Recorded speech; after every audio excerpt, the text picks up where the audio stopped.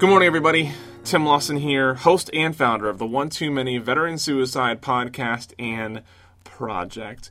Here for another edition of Momentary Reflections. Very excited today because I have a special edition of today's Reflections as my significant other, Shannon McAfee, reads a piece that she sent to me a few weeks ago, and I asked her if she would read it as a momentary reflection, and she agreed. So I was very flattered and touched by her writing, and even more excited when she agreed that to read it here for all of you. If you are inspired by this, or if you have your own personal reflections that you want to share about suicide, the project, etc., feel free to send me a blog post or a letter or something like that, and we can possibly... I'll read it and we'll see if it fits, and if so, I'd love to have other contributions in this way. So here's episode 44, Reflections from Tim Lawson's Girlfriend. Tim and I discussed suicide in our first substantive one-on-one conversation.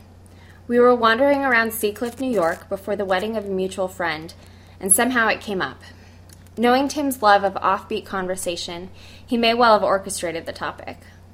Regardless, I shared the story of a friend who killed herself after a long battle with depression and alcoholism.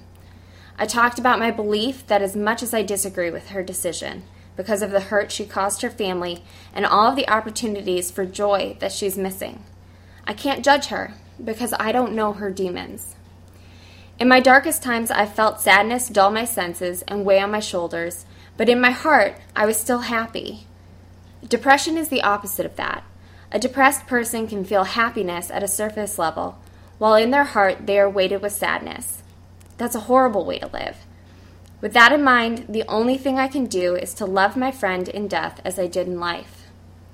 Little did I know then that Tim had attempted suicide once upon a time, and that my understanding for my friend extended to him. Tim and I were already dating when he told me about his past suicidal behavior. It wasn't a surprise. I knew him well enough by then that it made sense inside his life story. Nevertheless, it scared me. There is a big difference between being the friend of someone who committed suicide and having your partner experience that mindset. But in my fear, my urge wasn't to push away the potential for pain, but to cling even tighter to the man I love. As a result of Tim's project, people have started opening up to me about their experiences with suicide. I think the One Too Many project's greatest impact lies in the inspiration it provides to share honest and uncomfortable moments with one another. It's the fear of what may result from honest confession, not necessarily a fear of the truth, that holds the stigma of suicide in place. The One Too Many project provides a safe space for some to openly reveal their truth, for others to anonymously practice being honest, and for all of us to learn techniques for opening up similar safe spaces in our lives. Recently, a stranger told me about his wife's suicide, a story he doesn't share with many people because he hasn't yet accepted it himself. Being in this relationship, I could empathize with his feelings on her death. He is hurt and angry and feels betrayed. In his position, that's fair. When your partner commits suicide, they not only create enormous pain in your life, they simultaneously remove your primary support system. I think that conversation was good for both of us. He practiced hearing himself confess the truth out loud, not only about the circumstances of his wife's death, but about his unreconciled feelings of love and anger. For me, I got to look my worst fear in the face and still choose to be with Tim. Tim swears I won't lose him to suicide, and I believe him. But there is a long, painful road between where we are now and that end. That is not a road I want to walk back and forth on throughout my life.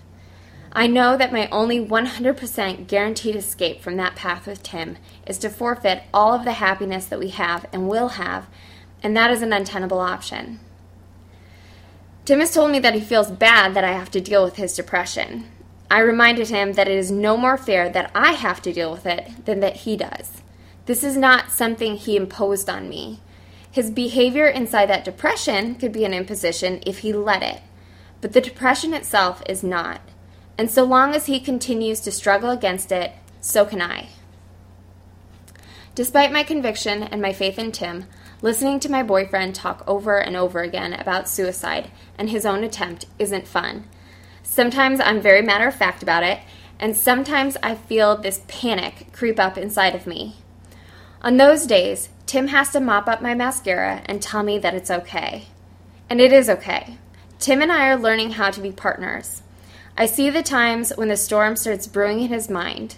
He's solemn, his smiles lack vivacity, he gets lost in thought and stares ahead, sometimes missing what I say the first time around. He can't and shouldn't hide it from me. In the same way, I can't and shouldn't hide those moments of panic from him. They give Tim a glimpse of what is at stake. It allows him to see me as equally human, and it gives him the opportunity to take care of me. Being open with each other when darkness and fear creep into our minds and relying on each other to cast a lifeline in those moments is the essence of partnership. The One Too Many Project has given Tim and me an avenue to practice being honest with each other by sharing our reflections on each episode. Sometimes it's easier to talk about a third party than about ourselves. Nevertheless, we are opening up lines of communication with each other. For that, I am grateful to everyone who has shared their stories on the One Too Many Veteran Suicide podcast. Your stories have mattered to me and made an impact in my life and my relationship.